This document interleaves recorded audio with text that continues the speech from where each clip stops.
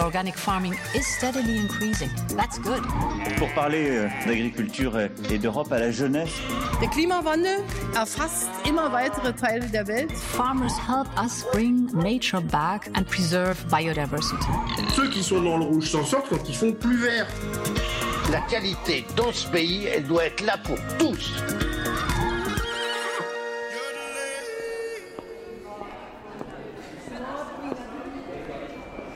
Hello.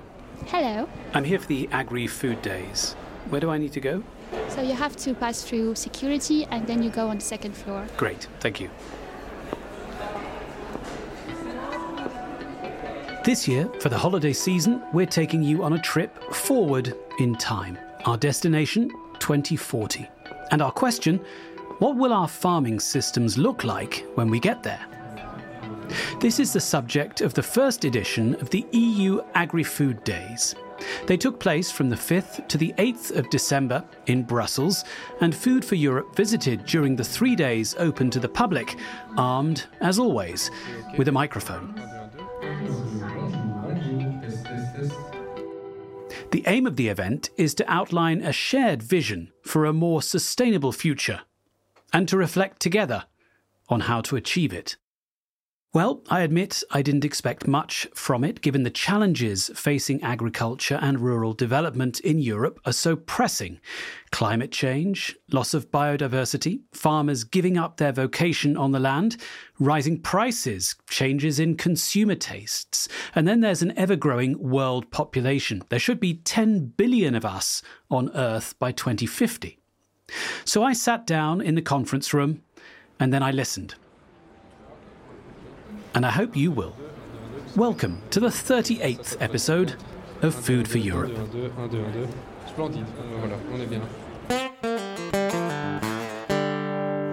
My name is Aminda Lee. I'm a British-Italian... The Alcide de Gasperi room is packed, the mood inside serious. And right at the start, on the giant screen, the recorded message of the President of the European Commission, Ursula von der Leyen, sets the tone. The entire agri-food sector bears the brunt of the climate crisis. We all know we need to adapt faster to protect our food production from a more unpredictable and volatile environment. We have to find a new consensus on the future of agriculture and our food system. Now's the time to come together. That's why I announced a strategic dialogue in my State of the Union. And the whole industry has been anticipating how that dialogue will develop. We are formally launching this dialogue in January. I will invite a group of stakeholders building on the extraordinary diversity of the agri-sector itself.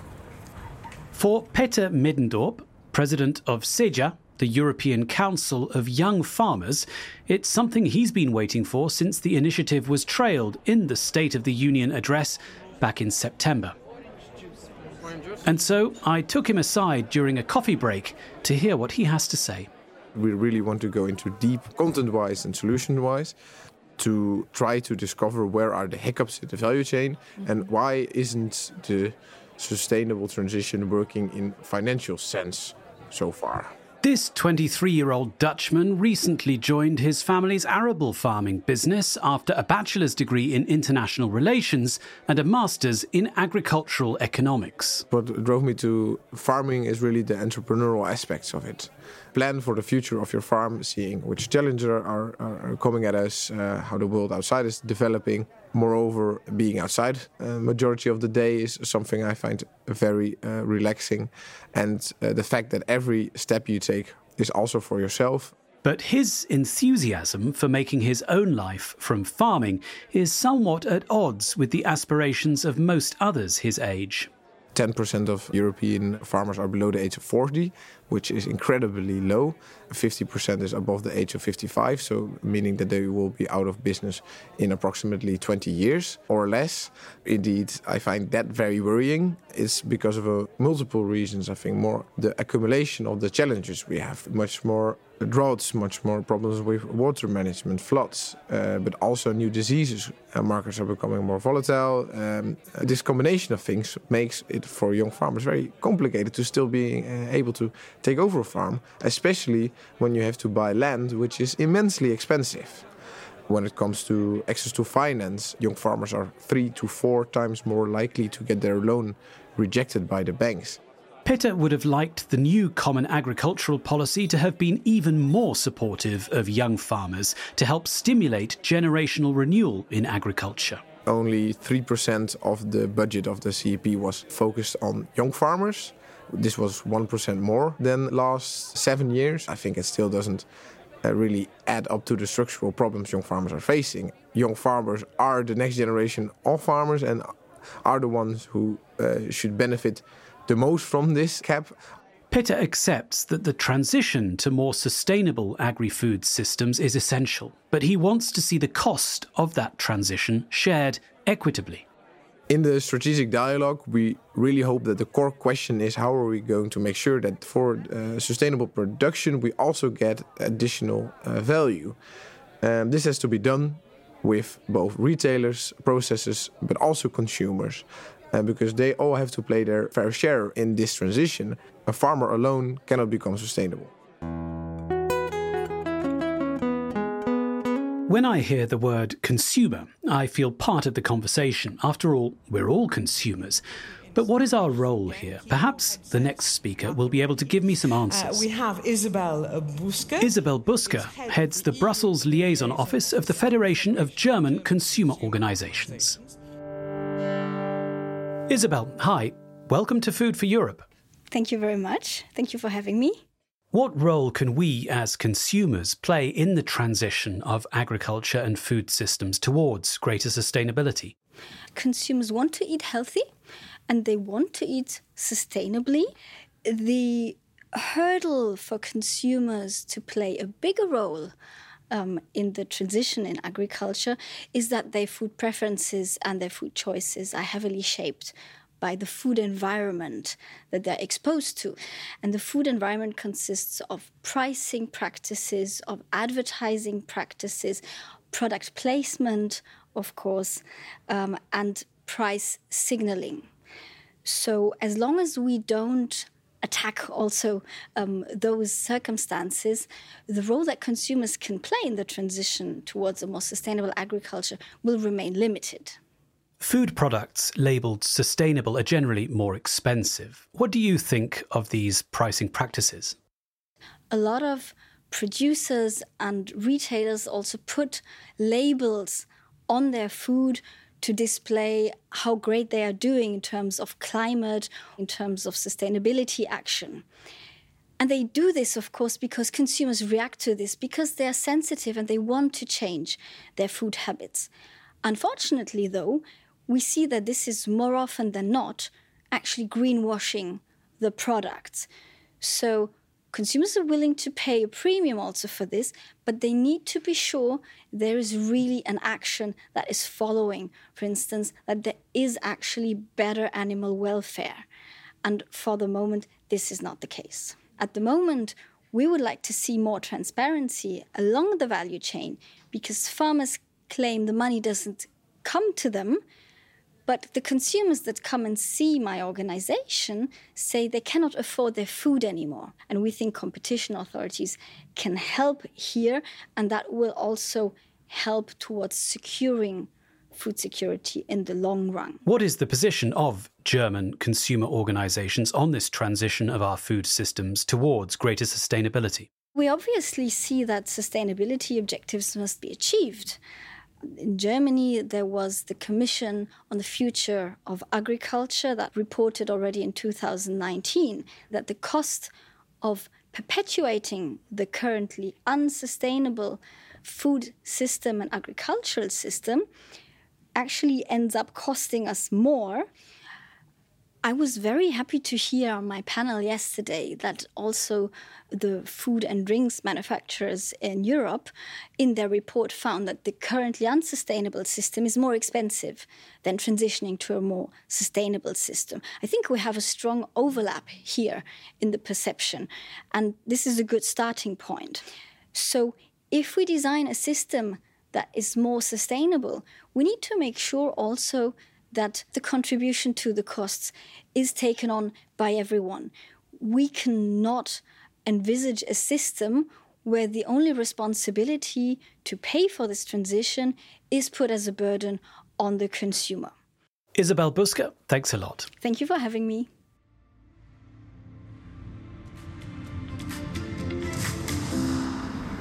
The end of this interview coincides with the presentation of the report on the medium-term agricultural outlook for the European Union.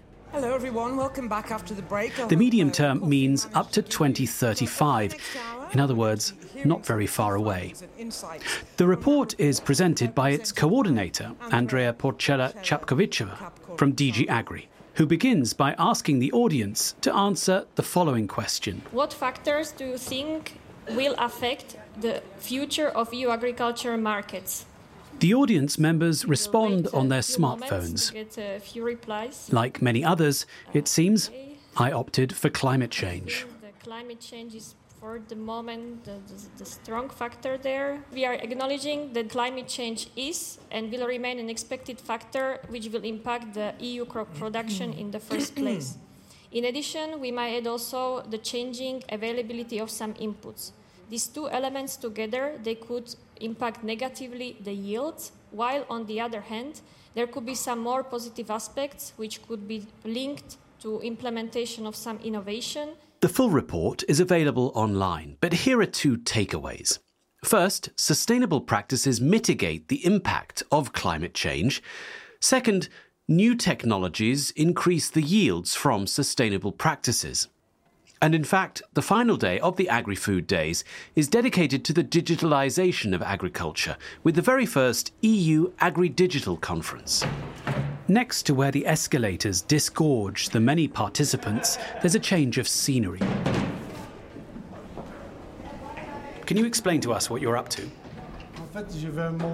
I'm actually putting on display a model of the Galileo satellite. Half size. This is 7 meters across.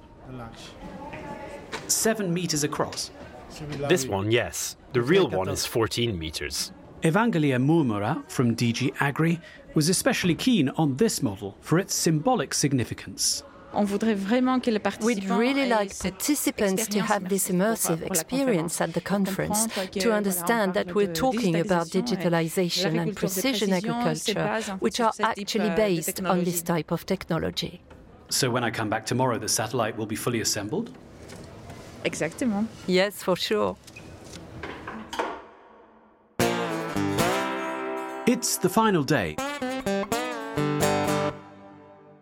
After a morning full of stories from farmers and breeders who have adopted digital tools, I have an appointment with the head of precision technologies for Europe, the Middle East and Africa at the agricultural equipment manufacturer CNH Industrial. I want to hear more about the link between digitalization and sustainable agriculture. So hello to Gianluca Feligini. Welcome to Food for Europe. Thank you very much. Thanks for having me here. Can you explain to me how new technologies are influencing the agriculture of the future? They're having a strong influence in the way we are going to reach our sustainability targets for the long term.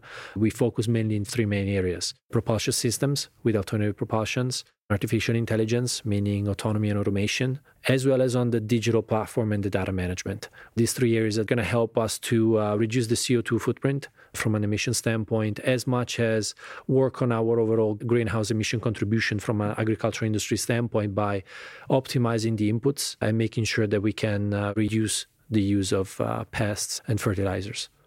What are the latest innovations available to farmers? Most of the latest innovations are related to autonomy and automation. So they all go into the direction of making the best use of data the customers are producing and then processing to make sure that they can optimize their work while they're in the field. So this can go from auto steering solutions, which can ensure a less than a centimeter accuracy, so assisted autonomy, as much as real-time monitoring and real-time application control for sprayers, making sure the customers can get the best use of their inputs through, again, the use of the data that they produce in the past seasons. Are these solutions for everyone, or are they limited in terms of knowledge or the size of a farm? We see that in order for farmers to use our equipment in an effective way, training and education is fundamental. We put a lot of effort as an industry on the training. Farmers training, as much as a distributor training. You don't need to be a large-scale farmer to have access to latest technologies. It became very important over the past years to scale the product offering from a technological standpoint, especially in a setting like the European setup with a lot of diversity across countries, that we can allow small and mid-scale customers access to technologies which are scaled up to their needs. So this is very critical because it brings financial sustainability to them. It helps them to get access to the technologies. It helps them see the value, the return on the investment of the products, tested them by themselves and not just being told by somebody else. Gianluca Feligini, thanks for joining us. Thank you very much.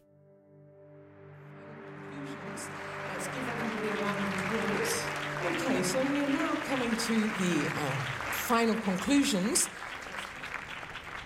The discussions today were extremely rich. On stage, Catherine Geslain-Lanéelle, Director of Strategy and Policy Analysis at DG AGRI, takes stock of the 3 days of frank discussions. And now she's come to talk to us. Welcome, Catherine, to Food for Europe. To start with, did this day dedicated to the digitalisation of agriculture and the rural world live up to expectations? We've observed that in this sector, digitalization is happening and is happening quite fast.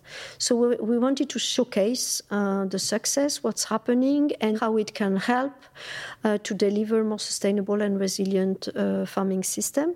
And we had fantastic examples. So from that perspective, this is very successful.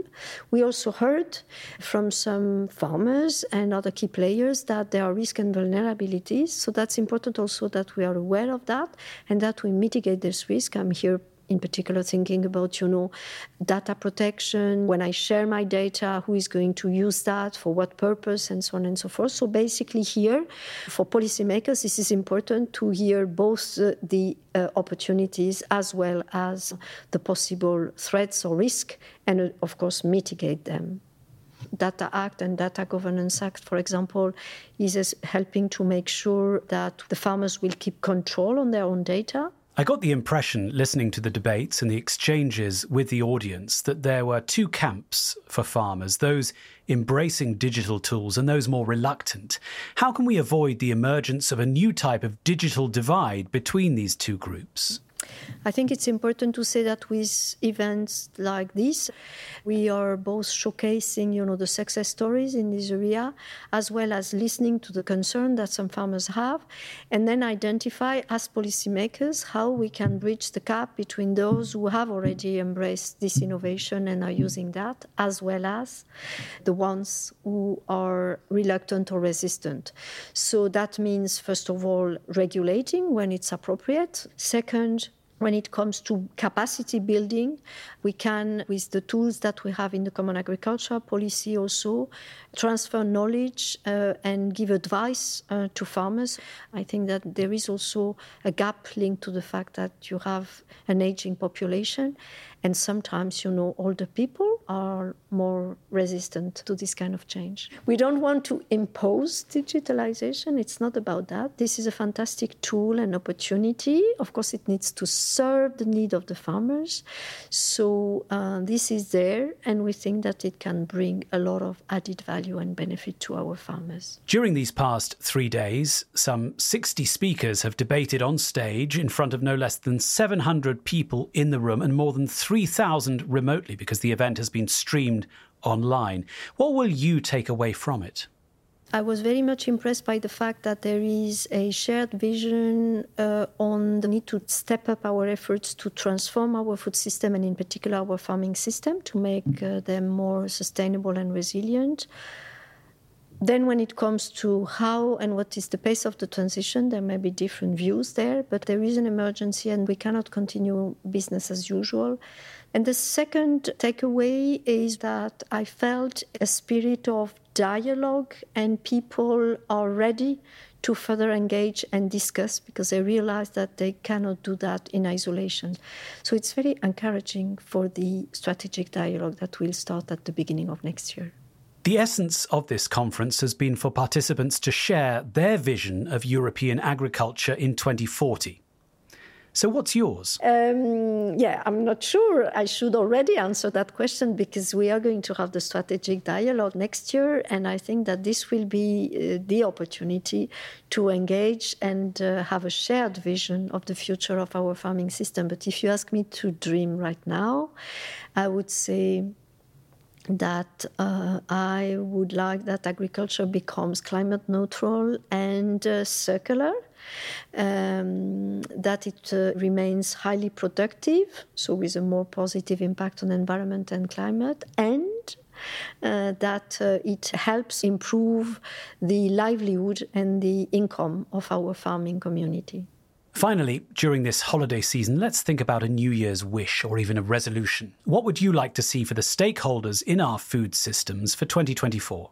I wish all of us fruitful and productive exchange and dialogue between all key stakeholders of the food chain, farmers, food processing industry, retailers, consumers, as well as non-governmental organizations, where we will be able to agree together on a shared vision for our agriculture and our farmers in 2040. Thanks, Catherine Geslain-Lanéelle, and our best seasonal wishes to you. And so I leave the Agri-Food Days with the feeling that, yes, in the face of the climate emergency and other challenges, solutions exist, and that in the end, the small seeds sown during events like this have a good chance of taking root. I don't know what agriculture and our food systems will look like in 2040, but I know that the food choices I make today, and yours too, will have something to do with it. That's all for this 38th edition of Food for Europe. Thanks to all my guests for their contribution to this podcast.